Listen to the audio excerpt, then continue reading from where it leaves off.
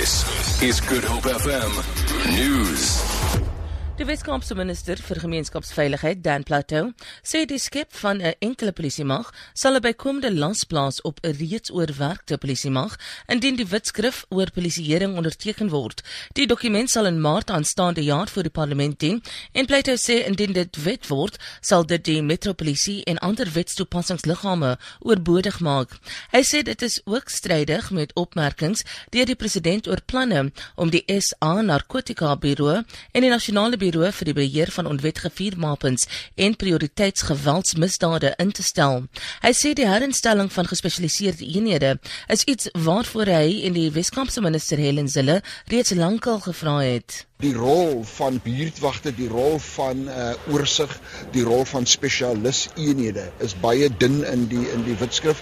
Dit word eintlik nie eens aangeraak nie, en ons het 'n probleem daarmee ook. En ons is van mening dat die spesialis-eenhede van die polisie, die dwelm en bende-eenheid onmiddellik teruggebring moet word.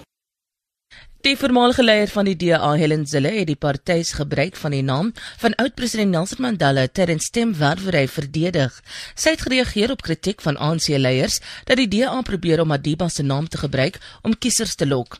Zille en die DA se burgemeesterskandidaat vir Johannesburg, Herman Mashaba, het in Alexander Noord van Johannesburg stemme gewerf. Wes-Kaapse motoriste is optimisties oor die herinstelling van die sogenaamde e-bad asemtoestelsel van gister af. Verkeersbeamptes in die provinsie sal die toerusting gebruik wat onmiddellike resultate sal lewer oor hoeveel alkohol 'n persoon gedrink het.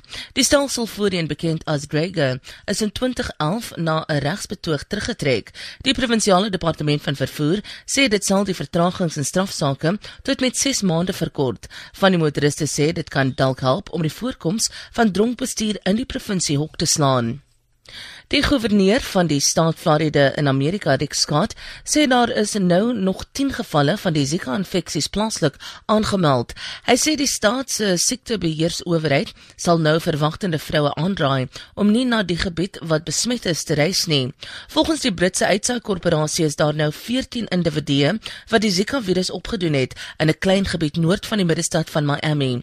Daar word vermoed dat die mense deur muskiete gebyt is wat die siekte gekry het deur mense wat dit van hulle reise in die Karibiese See en Suid-Amerika saamgebring het, waar dit op groot skaal voorkom. Zika kan tot ernstige geboortegebreke lei by babas. Vir Good Hope FM nuus, ek Rosenburg.